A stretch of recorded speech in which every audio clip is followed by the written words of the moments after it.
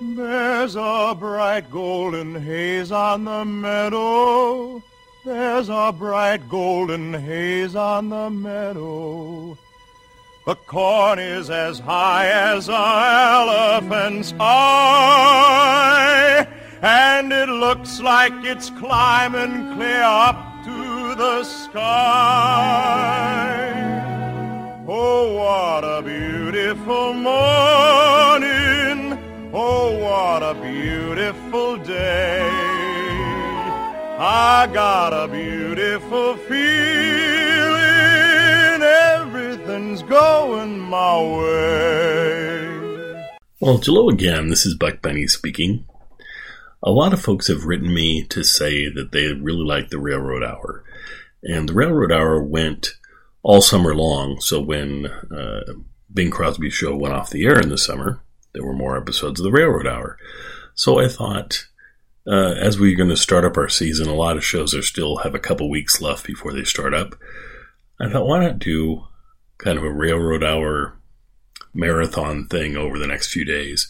And I hope you have fun with it. This first one, in tying in with Bing Crosby, I have Casey at Bat, the Disney version of it, at least the soundtrack of it, and give you a chance to hear that. And it's narrated by Jerry Colonna, who of course is famous for being on the Bing Crosby Show and the Bob Hope Show, and so I thought that was a nice little tie-in. So after that version of Casey at Bat, which is only like 8 minutes long, then we will go ahead and play the version of Casey at Bat from the Railroad Hour and hear Gordon MacRae's version of it, which is a lot of fun. And then following that, we will have the next performance, a bonus episode, which is Springtime in Paris. And I think you'll really enjoy that as well. So let's have a great night and enjoy 2 episodes of Gordon MacRae's Railroad Hour. And then we'll bring you some more later in the week. Enjoy.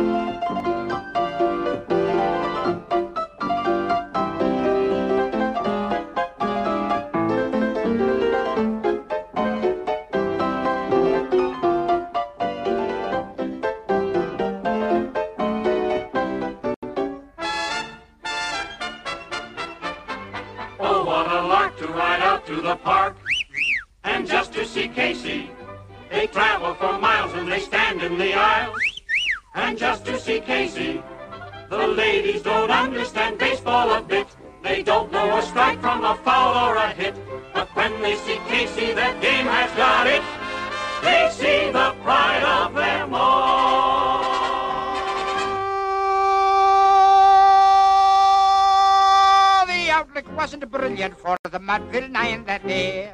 The score was 4-2, with but 1 inning left to play. Listen, you bunch of bush leakers, this here is the 9th inning, in case you don't know it. It's the wind-up, the blow-off. Come on, now unbutton your shirt. Now get in there and fight. Who's up next? Cooney. The coach was really worried when Cooney went to bat, but all he had to offer was 300 pounds of fat. But Cooney was determined. He tried to do his worst.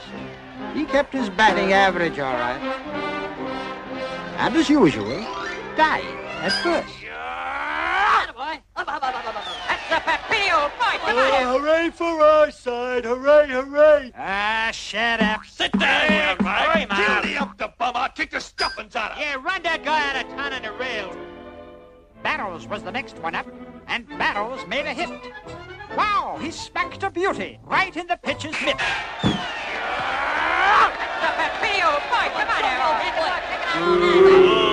Well, there goes. Straggling a few got up to go. But the loyal fans stood pat. They'd put up even money now were Casey at the bat. But Flynn preceded Casey. Of all the stupid guys, the bat is getting in his hair. Now the hair is getting in his back. He gagged. He let drive a single, much to his own surprise.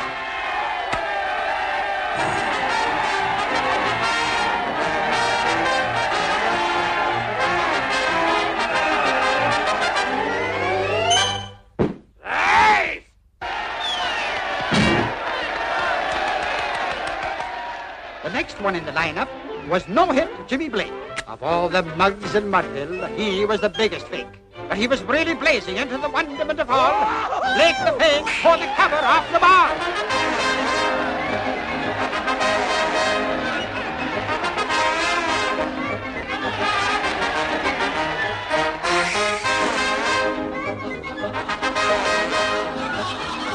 And when the dust had lifted and they saw what had occurred, there was Jimmy, safe at second, and Flynn, a hugging third. Cozy, isn't it? You're safe!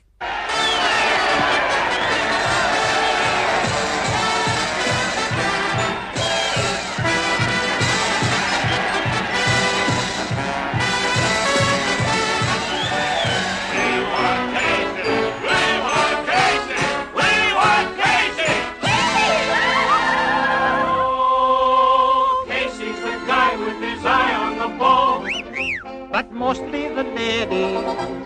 Casey's the guy who's the idol of all. But mostly the ladies. Casey is mighty and manly. Casey's a dangerous gent. Egad, when he goes to bat, hang on to your hat. He's batting 1,000% with the ladies. Oh, Casey has nerve and he knows every curve. He's no hokey-pokey. He gets away with that old double play. He's sure okie-dokie. He makes all the ladies go gaga, it's true. No wonder they swoon when he comes into view. He was the Sinatra of 1902. Casey, the pride of them all. The pitcher's nerves were jagged, and his knees began to shake. Can't catch me.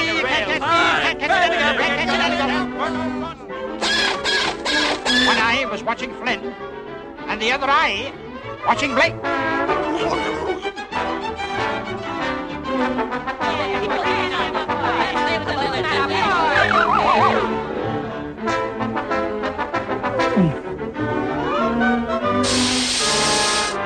While the frightened pitcher ground the ball into his hip, defiance gleamed in Casey's eye. A sneer curled Casey's lip. And now the leather-covered sphere came hurtling through the air, and Casey stood a-watching it in haughty grandeur there. Close by the sturdy batsman, the ball unheeded sped. That ain't my style, said Casey. Right one! The umpire said. From the benches black with people, there went up a mighty roar, like the beating of the ocean on a stern and distant shore. Kill him! Kill the umpire! Yelled the cutie from the stand. And it's likely they'd have killed him had not Casey raised his hand. With a smile of Christian charity, great Casey's visage shone. He stilled the rising tumult and bade the game go on.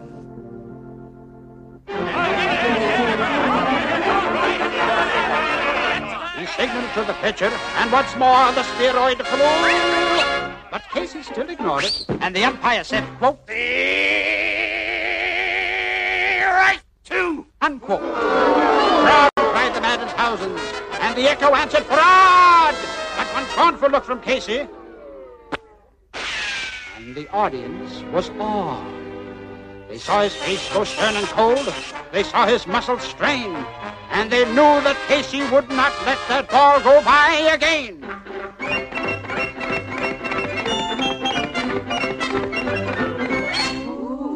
The sneer is gone from Casey's lip. His teeth are clenched in hate. He pounds with cruel violence his bat upon the plate. And now the pitcher holds the ball. And now he lets it go. And now the air is shattered by the force of Casey's blow. Somewhere in this tableland, the sun is shining bright. Ah, yes. Somewhere bands are playing sweet. And somewhere hearts are light. Somewhere men are laughing. Somewhere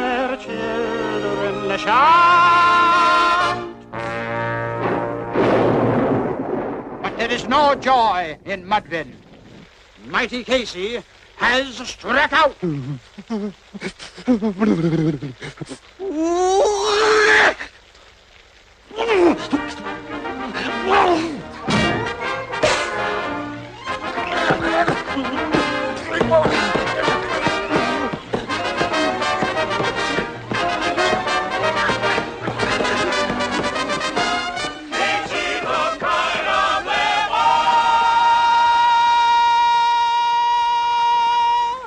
What do you know? The game is over.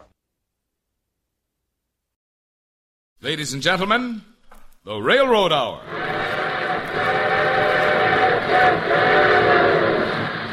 And here comes our summer show train.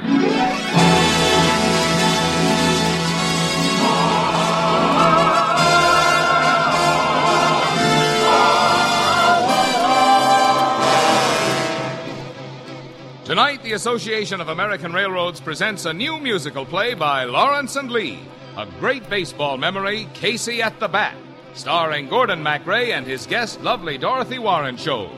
Our choir is under the direction of Norman Luboff, and our music is arranged and conducted by Carmen Dragon.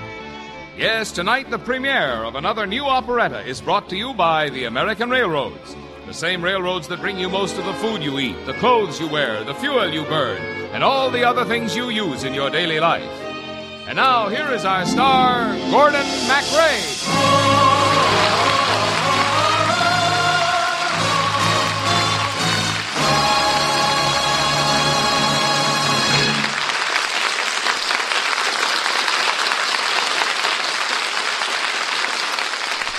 Thank you, Marvin Miller, and good evening, ladies and gentlemen. Baseball fever is running high coast to coast, on sandlots and in big league parks. And that's why we're bringing you a musical version of one of the great yarns in baseball history. Dorothy Warrenshold will be a lovely strawberry blonde named Peg, and I shall be Casey, Mighty Casey, in Casey at the Bat. Play ball!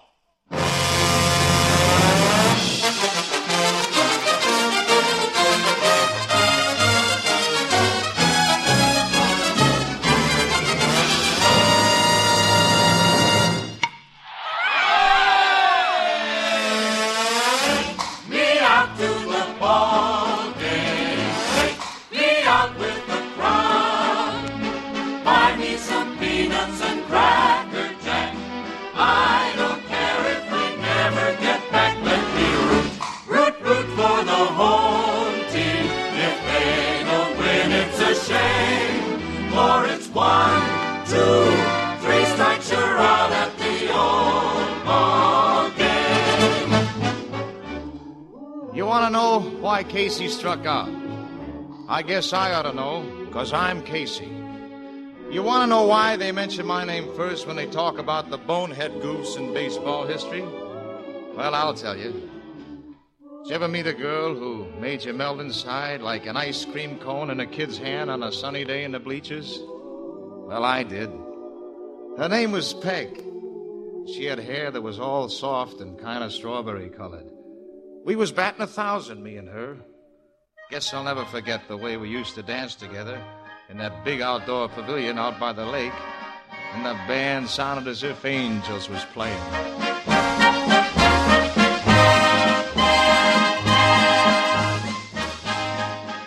Oh, Casey, you shouldn't hold me so close. Everybody's watching us. Of course everybody's watching us. Well, that's because you're the most famous person in all of Mudville. Oh, no, it's because of you. They're all jealous because I'm dancing with the most beautiful girl in the whole United States. Oh, make like a hoop and roll away. You know what they're saying? I'll tell you. Casey, he waltzed with the strawberry blonde, and the band played on. He'd glide across the floor with a girl he adored, and the band played on. But his brain was so loaded, it nearly exploded. The poor girl would shake with alarm. He'd near leave the girl with the strawberry curls, and the band played on. Casey would waltz with the strawberry blonde, and the band played on. He'd glide across the floor with the girl he adored, and the band played on. His brain was so loaded it nearly exploded. The poor girl would shake with alarm. Meet Nettie, the girl with the strawberry curls, and the band played on. Oh, gee whiz, Casey. I got something awful important to ask you, Peg. Yes, Casey. I gotta be frank with you, Peg. I ain't never gone to the plate before on a pitch like this. My knees is shaking like I was a raw rookie. Well, say anything you want to, Casey. I want you to marry me, Peg. Oh, I know I'm just a big, dumb baseball player. But I love you, Peg. Oh, I want to marry you, Casey. You do? Yes, but you've got to promise me one thing. Oh, anything you want. You want me to hit 4 home runs Sunday? I'll hit 5. No, Casey. I want you to promise me you'll only stay in Mudville for another season. Where you want to go, honey? To Philadelphia, where there's culture, libraries and art museums and symphony orchestras.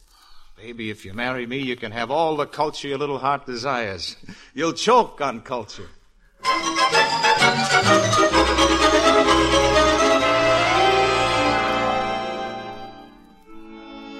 Well, Peg married me all right. We got hitched up 11 years ago, last March 29th. You know, she's still the prettiest strawberry blonde you ever saw. I forgot to mention it, though. We're still living in Mudville. Peg, she don't like that much. Me? I ain't got nothing against Mudville. It ain't one of them metropolises like Terre Haute, but I like it. But Peg, she thinks our boy Timmy, he's 10 now, ain't getting no culture at all, especially around baseball players. Should have seen what happened one day in the locker room after a Tuesday afternoon game early in June. Gee, Dad, that was a keen game. Baseball's a lot more fun than long division. Why, sure it is, Timmy. Hey, how'd you like that pitcher's outside curve? Cooney and Burroughs couldn't get onto him, but you fooled him, Pop. Gee, 3 home runs. Well, it's an off day, Timmy. It's an off day. Hey, Hank, Joe. Yeah, Casey? Come here, will you? I want to show my boy the pleasures of baseball, even in the locker room. You know, son, you hear a lot about barbershop quartets, but there ain't nothing in the world as mellow as a locker room quartet. Even the cement walls like to join in. Fellas, come on, lean in close and sing it real sweet, huh? Sweet Adola, Sweet Adola, my Adola,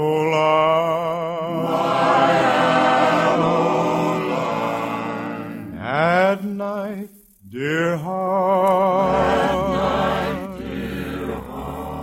for you I pine.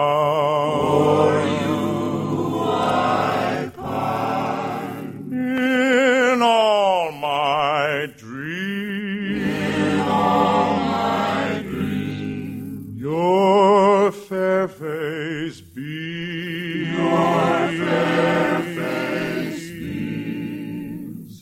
You're the flower of my heart, sweet Adola.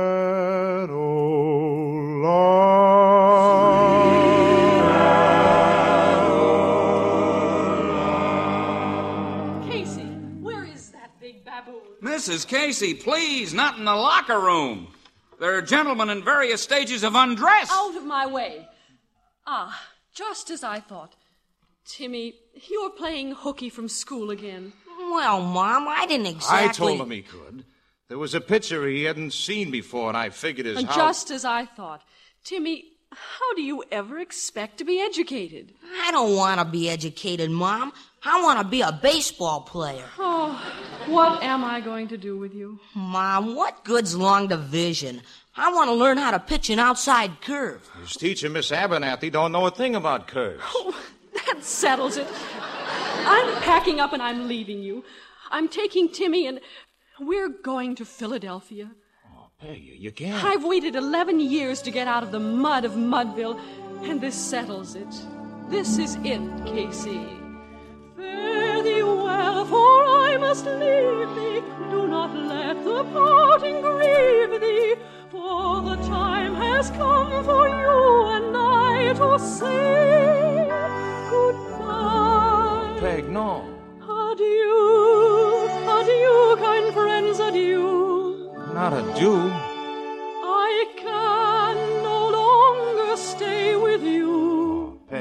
stay with me. Listen, please. Oh, I'll hang my heart on a weeping willow tree. Fare thee well, fare thee well, fare thee well. Come, Timmy. Peg. Jimmy. No. Oh, Hank, what am I going to do? I don't know, Casey. She won't listen to me. Yeah, I'm afraid your wife has the soul of an umpire. What would I do in Philadelphia, Hank? I like Mudville. I like playing ball here. I'm real happy here. Yeah, Casey. You can't let some dame run your life for you. Call strikes on you all the time. You're right, Hank, you're right. You gotta forget dames and play ball. For it's 1, 2, 3 strikes, you're out at the old ball game.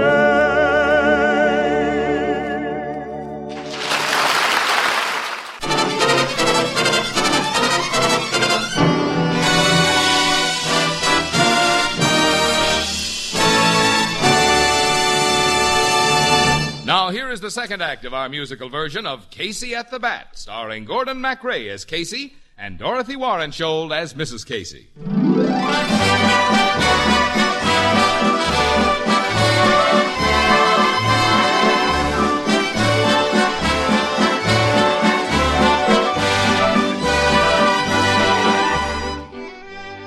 Summer's supposed to be a happy time, a home run hitting time. But not for me. Not that summer. You never seen a batting average take such a slump in all your life. You gotta think home runs before you hit 'em. And I was walking around in a daze like a lame bunt, remembering how wonderful my summers used to be, with Peg at the parlor piano in the twilight, singing to Timmy and to me. There's a time in each year that we always hold dear, good old summertime, with the birds and the trees and the sweet scented breezes, good old summertime. When your day's work is over, then you are in clover, and life is one beautiful rhyme. No trouble annoying, each one is enjoying the good old summertime. In the good old summertime, in the good old summertime, strolling through the shady lanes with your baby mine. You hold her hand and she holds yours, and that's a very good sign that she's your Tootsie Wootsie in the good old summertime. In the good old summertime, in the good old summertime, strolling through the shady lanes with your baby mine.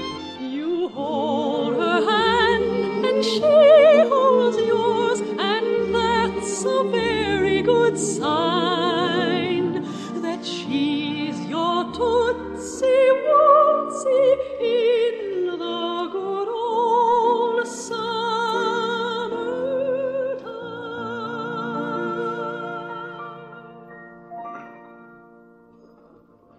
But I'd come home to an empty house. No Peg, no Timmy, no music. On the big day of the year out at the ballpark, our annual grudge game with Midtown, I just didn't have no heart to play at all. So I went up to the manager and said, Hank, you might as well bench me. I'm no good. I'm all washed up. Look, Casey, so the girl walked out on you. Try to forget her. Oh, I can't, Hank. I'm in love with Peg. And I miss Timmy. Well, this one day try to forget, huh? It's the big game, Case. We need you. We need you with your old spirit. Give the fans their money's worth. They like their old cocky, swaggering Casey. Yeah, I guess I have been letting the fans down, Hank. And like you always said, boss, the fans the most important part of the game. Okay, Hank, I'll swagger today plenty. But I wish I felt more like swaggering inside. Well, you all know what happened that day. It was a pretty famous game. It got that way because a newspaper man named Mather set it all down in sort of a poem. And here's exactly the way it happened.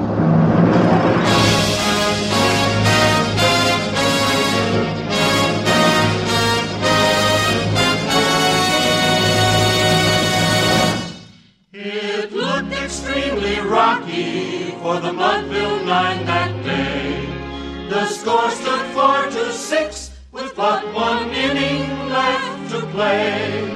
And so when Cooney died at first and Burroughs did the same, a pallor read the features of the patrons of the game.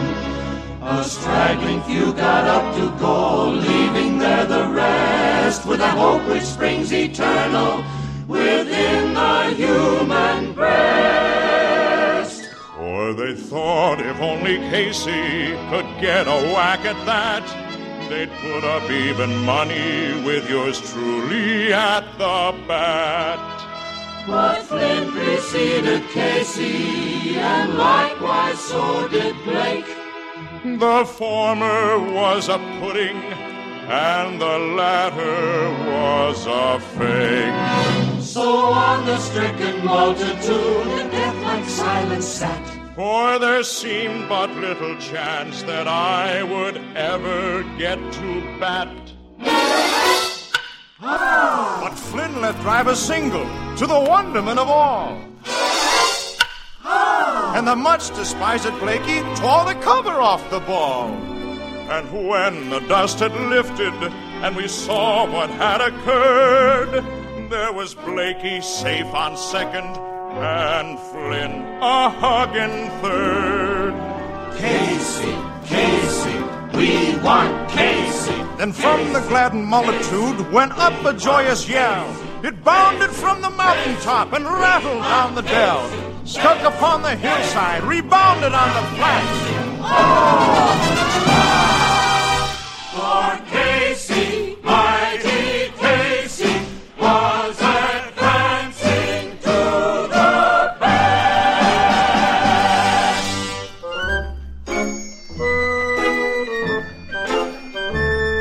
I tried an easy manner as I stepped into my place. Tried a swagger like Hank told me, with a smile upon my face.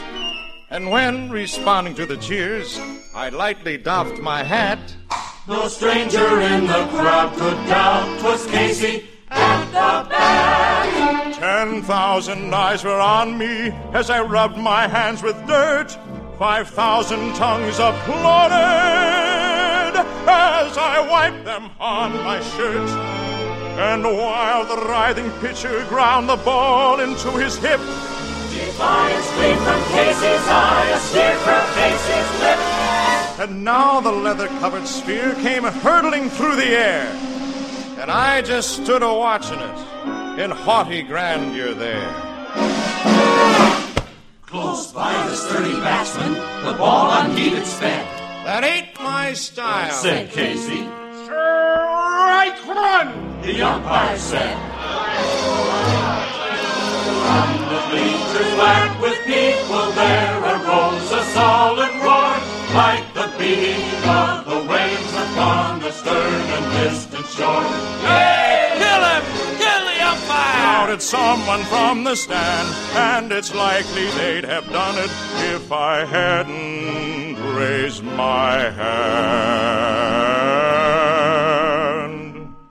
With a smile of Christian charity, great Casey's visit shone. I stilled the rising tumult, and I bade to the pitcher, and again the spheroid flew, but yours truly still ignored it, and the umpire said, "Right to!" Yelled the maddened thousands, and the echo answered, "Roar!" One scornful look from me, and then the audience was on. All right, Sneed, let her come. We saw his face grow stern and cold. We saw his muscles strain. And they knew that I just could not let that ball go by again. The sneer is gone from Casey's lip. His teeth are clenched with hate. I pound with cruel violence my bat upon the plate. And now the pitcher holds the ball. And now he lets it go. And now the air is shattered by the force of Casey's ball.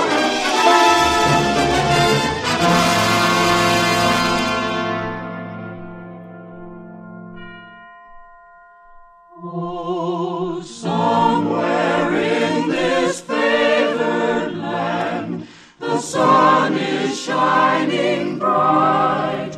The band is playing somewhere, and somewhere hearts are light. And somewhere men are laughing, and somewhere children shout. But there is no joy in Mudville. Mighty Casey has struck out. Woe is me, woe is me. Mighty Casey has struck out.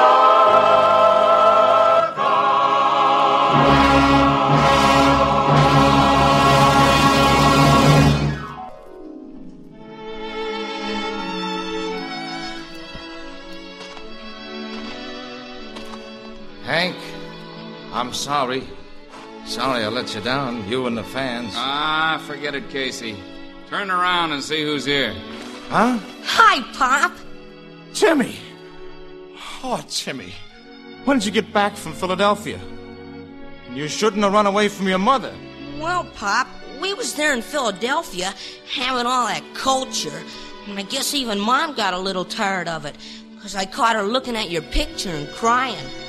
No kidding? So I went up to her and I said, Mom, no good ball player only gets one crack at the plate. Why, even ball players who bat .400 strike out once in a while. And I guess she agreed, because she came back here with me. Is she here, Timmy? Right there in the stands. Hiya, Casey. Go on and kiss her, Pop. Hey, Bob. Hey, Casey. Hey, Jim. Batter up. Hi, Casey. Hi, Mrs. Casey. You're glad to see me. Glad? I'm going to take you in my arms, you strawberry blonde, you, and waltz you around the whole ballpark. Casey, he waltzed with a strawberry blonde, and the band played on. He'd glide across the floor with the girl he adored, and the band played on. His brain was so loaded it nearly exploded. The poor girl would shake with alarm. He'd near leave the girl with the strawberry curls, and the band played on.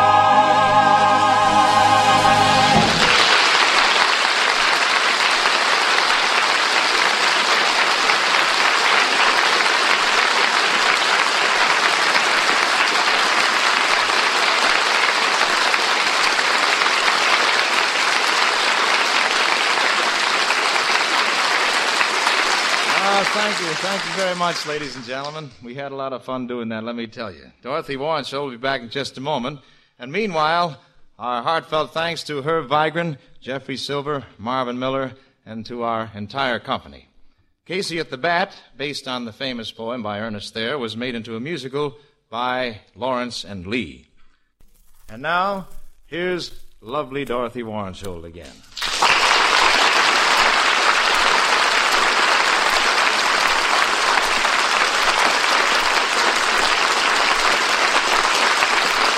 Howdy, Dorothy. And believe me, you are a major league wife for a minor league ball player. Why, thank you, Gordon. Tell me, what are we playing next week? Well, it's just a sleeper jump to Paris, Dorothy, and the show train will be pulling into the city on the Seine with some of the sweetest music ever written. Do you like April in Paris? Oh, I simply love it. Well, that's just one of the songs we'll be singing together next Monday night, Dorothy. Tell me, shall I polish up my French accent? Oui, oui? Oh, mais non, mais non. We both play a couple of Americans, Dorothy, who fall in love in the shadow of the Eiffel Tower. And we hope you'll all be with us a week from tonight for the premiere performance of another new operetta, Springtime in Paris. All aboard! Well, sir, it looks as though we're ready to pull out. And so until next Monday night and the premiere performance of Springtime in Paris, this is Gordon MacRae saying goodbye.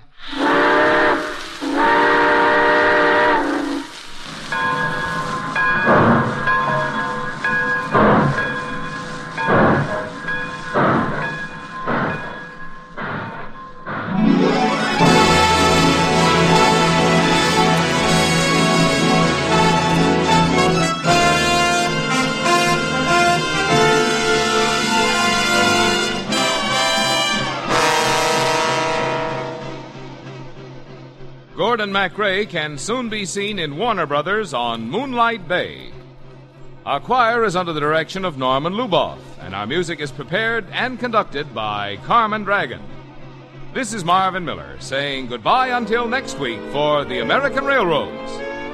Now stay tuned for your Monday night of music on NBC.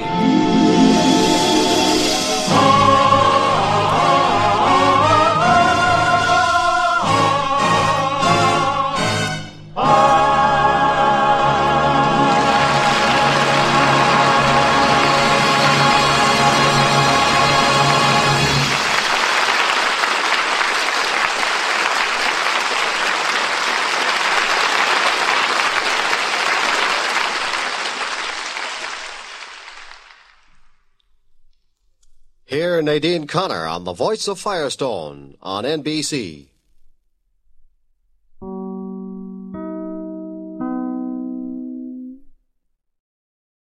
Ladies and gentlemen, the Railroad Hour. And here comes our summer show train.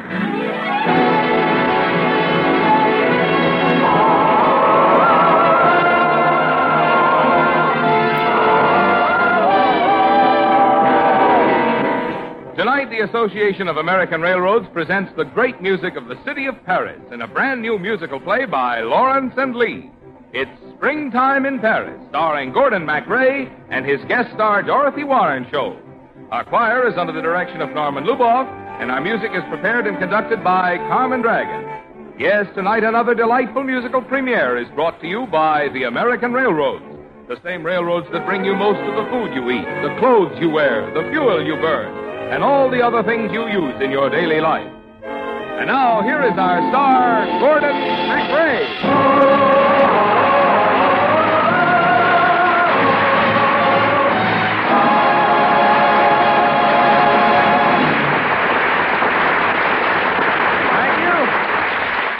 Thank you, Marvin Miller, and good evening, ladies and gentlemen. Well, sir, tonight we're traveling to the most romantic city in the world for a delightful musical love story. I'll be the boy, and Dorothy Warren Shoulders the girl in Springtime in Paris.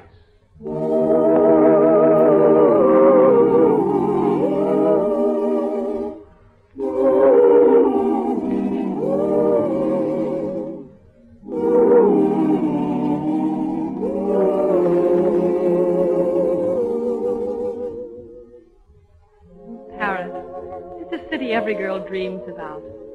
All the time at the office, staring at the typewriter, I never really saw the keys at all. A, S, D, F, shift key, space bar, semicolon, $sign. Yes, Mr. Benson. Right away, Mr. Benson. I'll type up the invoices immediately, sir. Original and 7 copies. But all I could see in the typewriter was a face. Up by the roller, his hair, wavy, like Louis Jourdain. Where the ribbon is, his eyebrows, like Jean Sablon. His eyes were tabulator keys, and they stared up at me like Jean Gabin. And the space bar was his lip, just like Charles Boyer. Oh, that's why I did without nylons and skipped 2 lunches a week, so I could save up enough to come to Paris and maybe meet him. To Paris in the beautiful month of April. April in Paris, chestnuts in blossom, holiday tables under the tree.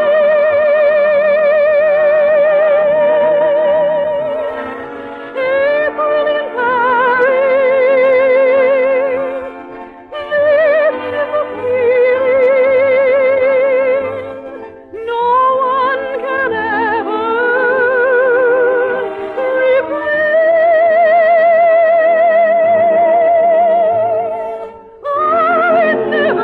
charm of spring, never met its face to face. I never knew my heart could sing, never missed a brown embrace. Till April in Paris, whom I run to. What have I done to my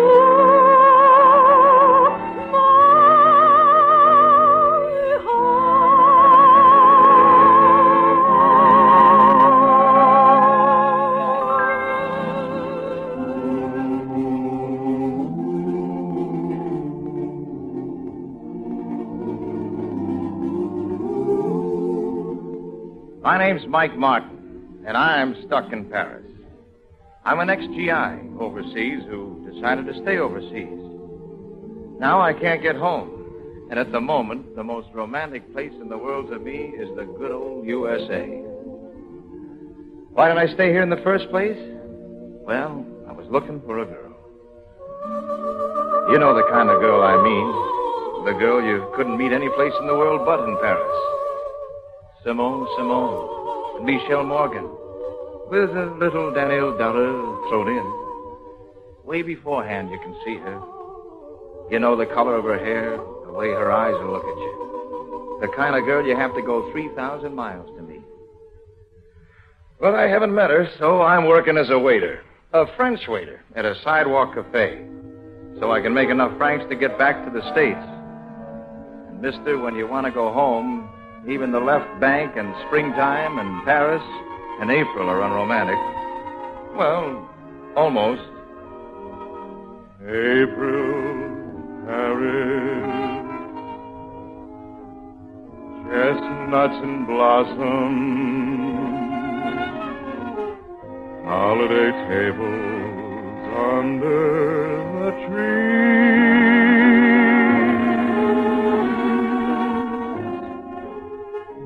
April in Paris, oh, this is a feeling no one can ever reprise. I never knew the charm of spring, never met it face to face. I never knew my heart could sing, never missed a warm embrace, till April in Paris. Whom can I run to? Oh, what have I done to my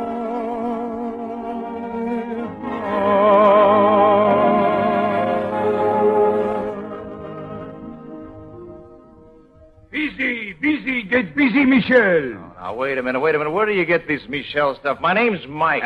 If you wish to work here in my cafe, you must be Michel. Paris is full of rich American tourists. When they come to sit at my cafe under the trees, they do not wish a waiter named Mike. You are Michel. Okay. From now on, I'm Michel. Oh, you big lummy. What is this expression, le mux? Oh, it's a new American saying. It means bon gentilhomme, a fine gentleman. Oh. Merci.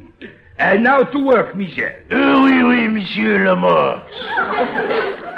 I be so many chevalier that even his master won't know the difference. Our first customer. Go quickly. A young lady at the front table. Young lady?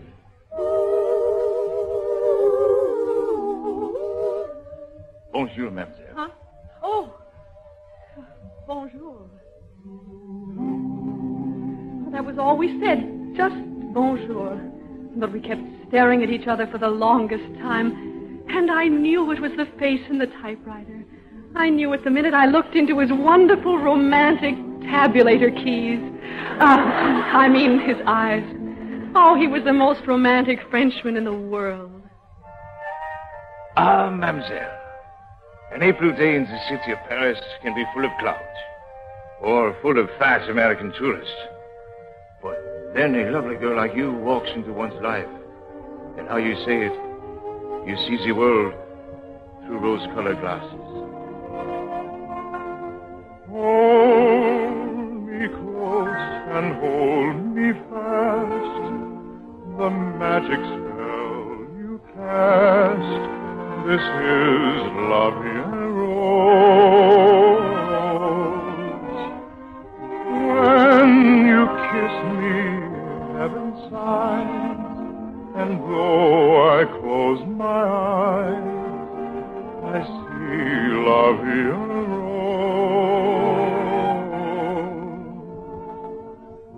When you press me to your heart, I'm in a world apart, a world where roses bloom. And when you speak, angels sing from above. Everyday words seem to turn into love songs. Give your heart and soul to me, and life will always be La Vie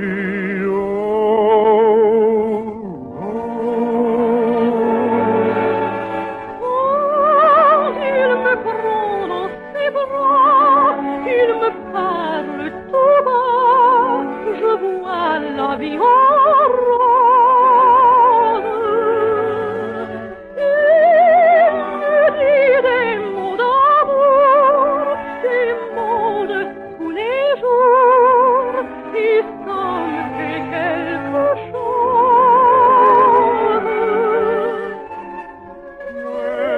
When you press me to your heart, I'm in a world apart.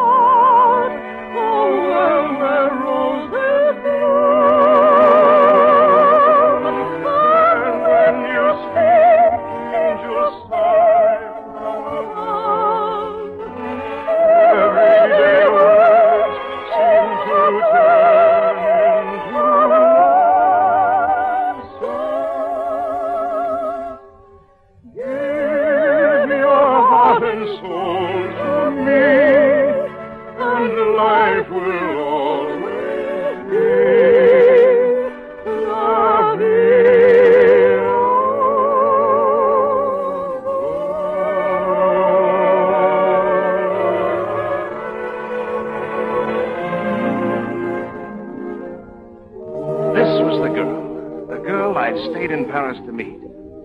Now I had to be Michel.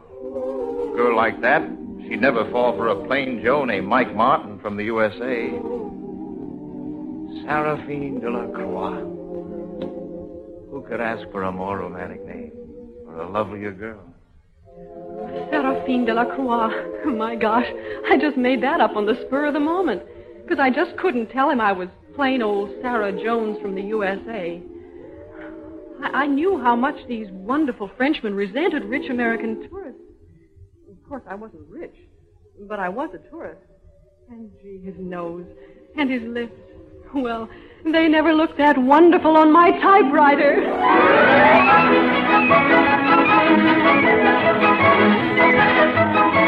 suddenly it was springtime.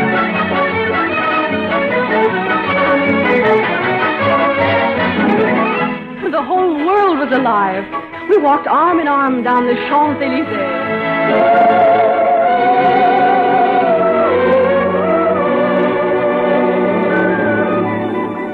It was April, and I was in love. In love. Oh, April in Paris. Someone to run to.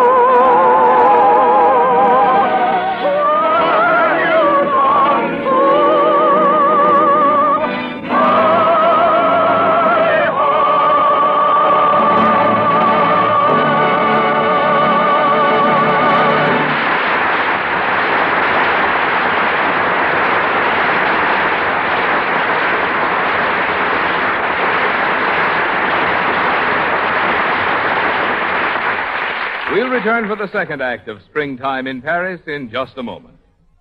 Remember the good old days, the days when a dollar was still a dollar and when it wasn't so hard to stretch your income to cover your outgo? That problem of making ends meet is particularly difficult if your income has not increased as much as prices generally have gone up.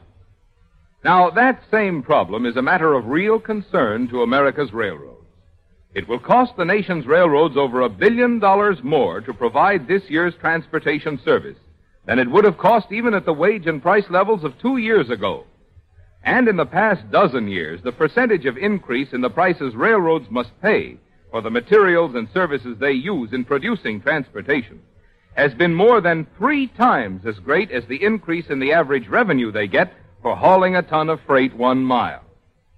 Today, railroad freight rates, when compared to prices generally, are actually lower than they were before the start of World War II.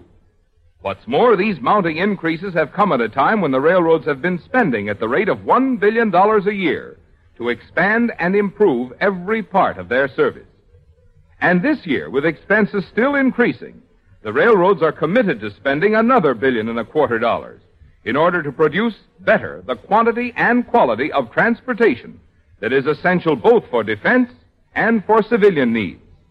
As the head of any family knows, there inevitably comes a time when his ability to absorb and keep on absorbing continually rising expenses becomes exhausted, unless he earns more for his services. That's the situation which faces the railroads today. The satisfactory solution of that problem is of paramount interest not only to the railroads, but also to the nation which depends on the railroads to supply the bulk of its essential transportation service.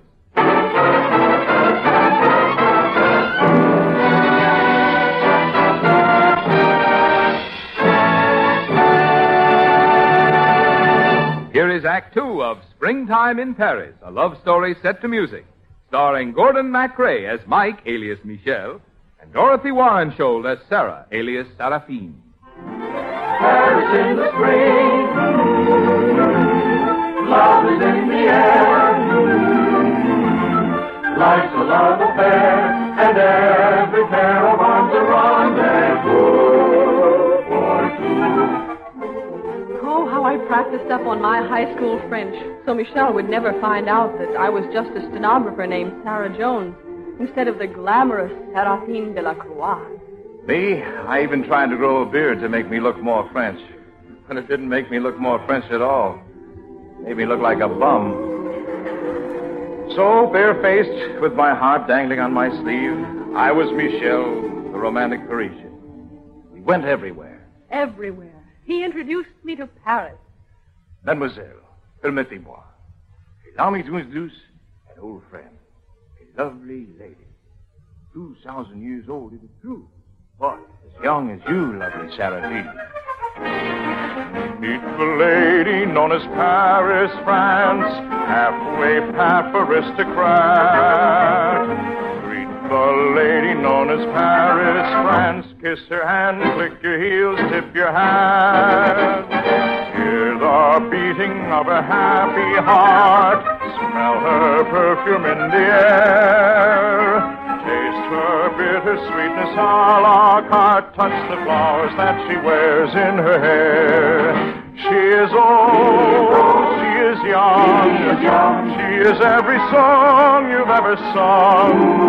She's the Lou, she's Pigalle. She's a play, a pal. She's really quite a gal.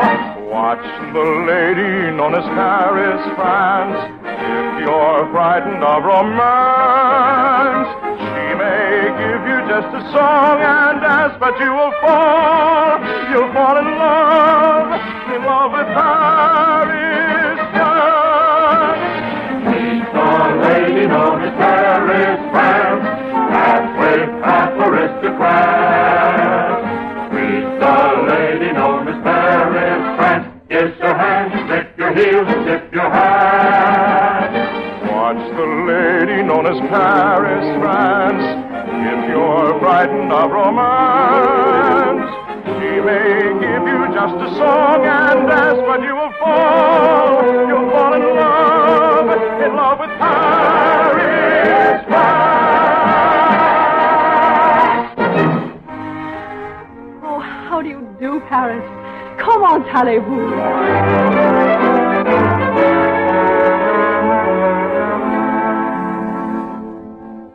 But the time was coming when I had to go home. I tried to spend my money so that I wouldn't have enough to go. But, well, you can't keep make-believing for always. I knew that this was only a moment, only a month of April, a passing spring. And finally I had to tell her. Seraphine, I must go away. Where? Across the sea. You're joining the French Foreign Legion? No, my sweet. Oh, tell me where you're going. I cannot tell you. But I shall watch the sea and dream of you. Every time I dream of something lovely. Oh, but there can't be a whole ocean between us. Not again.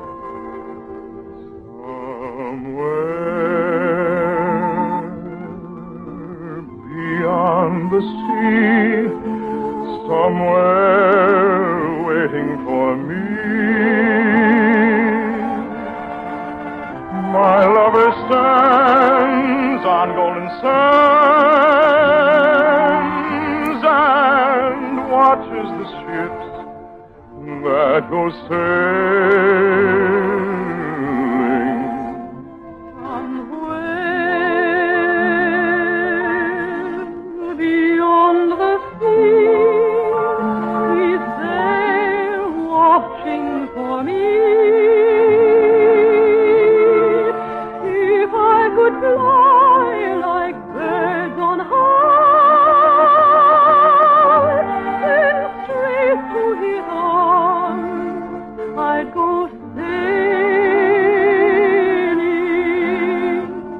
It's far beyond a star, it's near beyond the moon. I know beyond the dark, my heart will lead me there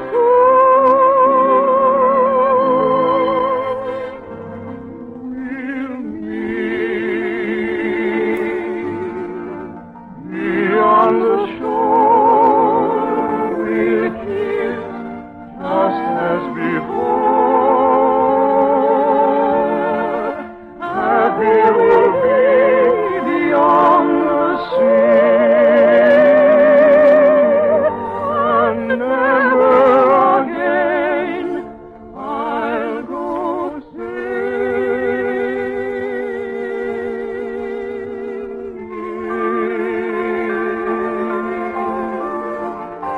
going to happen to us? I don't know. I just don't know, Seraphine. Will I ever see you again? Perhaps. I know. There is a way. We'll go to visit Eloise and Abelard. Who? Two of the world's great lovers. Long ago, before Romeo and Juliet even, they fell in love. And now they sleep side by side. They meet in a cemetery called Père Lachaise. And all around their monument, the pebbles are shaped like tiny hearts.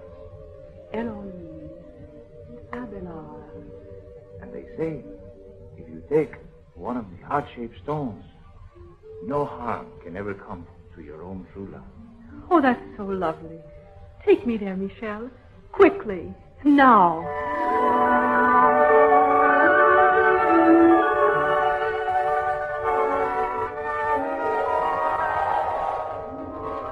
It's so beautiful. I want to cry. Listen. They say that the very wind calls their names.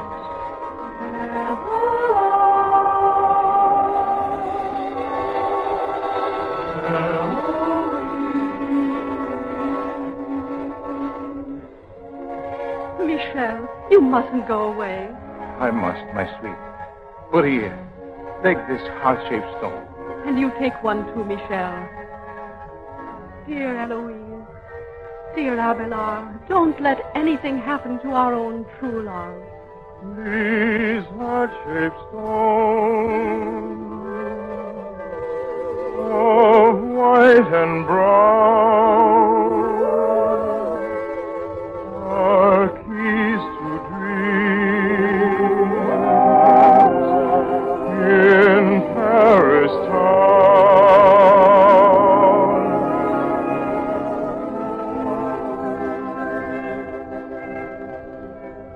For Eloise loved Abelard, and every breeze said Abelard. As Pierrot loved Pierrette, and all their love is without yet. So take the stone from Père Lachaise, And your love, the legend says, will dear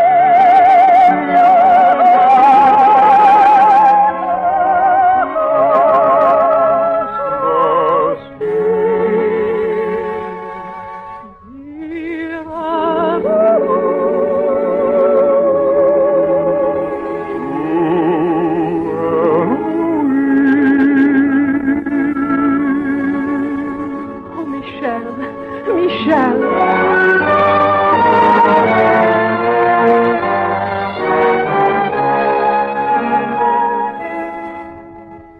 So I continue my tour of Europe. Museums, cathedrals, lace exhibits.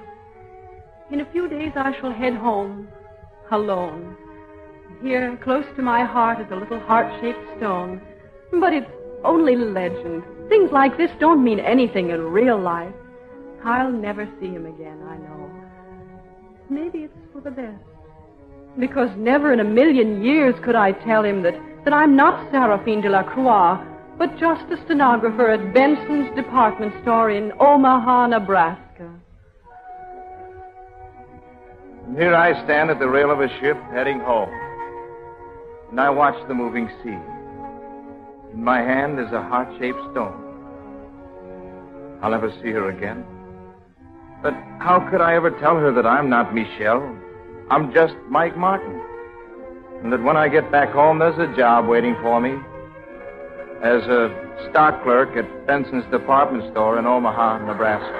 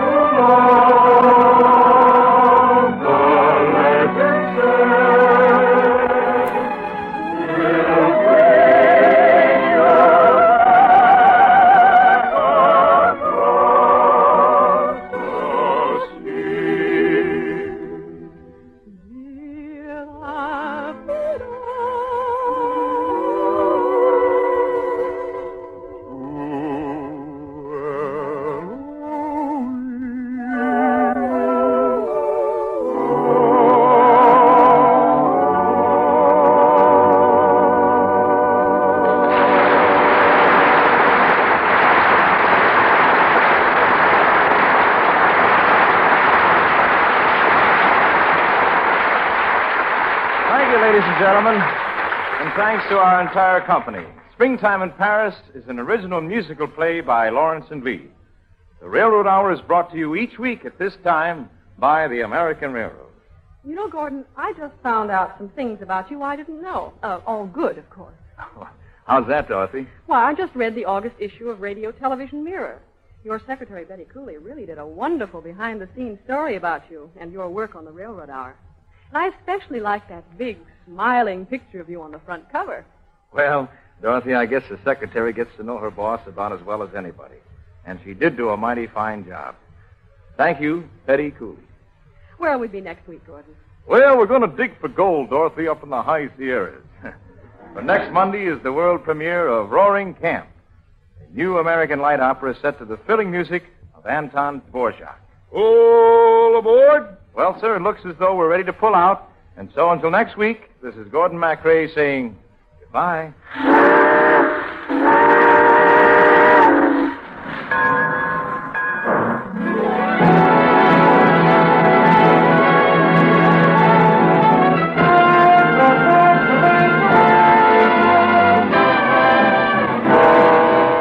Gordon MacRae can soon be seen in Warner Brothers on Moonlight Day. Our choir is under the direction of Norman Luboff, and our music is prepared and conducted by Carmen Dragon. This is Marvin Miller saying goodbye until next week for the American Railroad. Now stay tuned for your Monday night of music on NBC.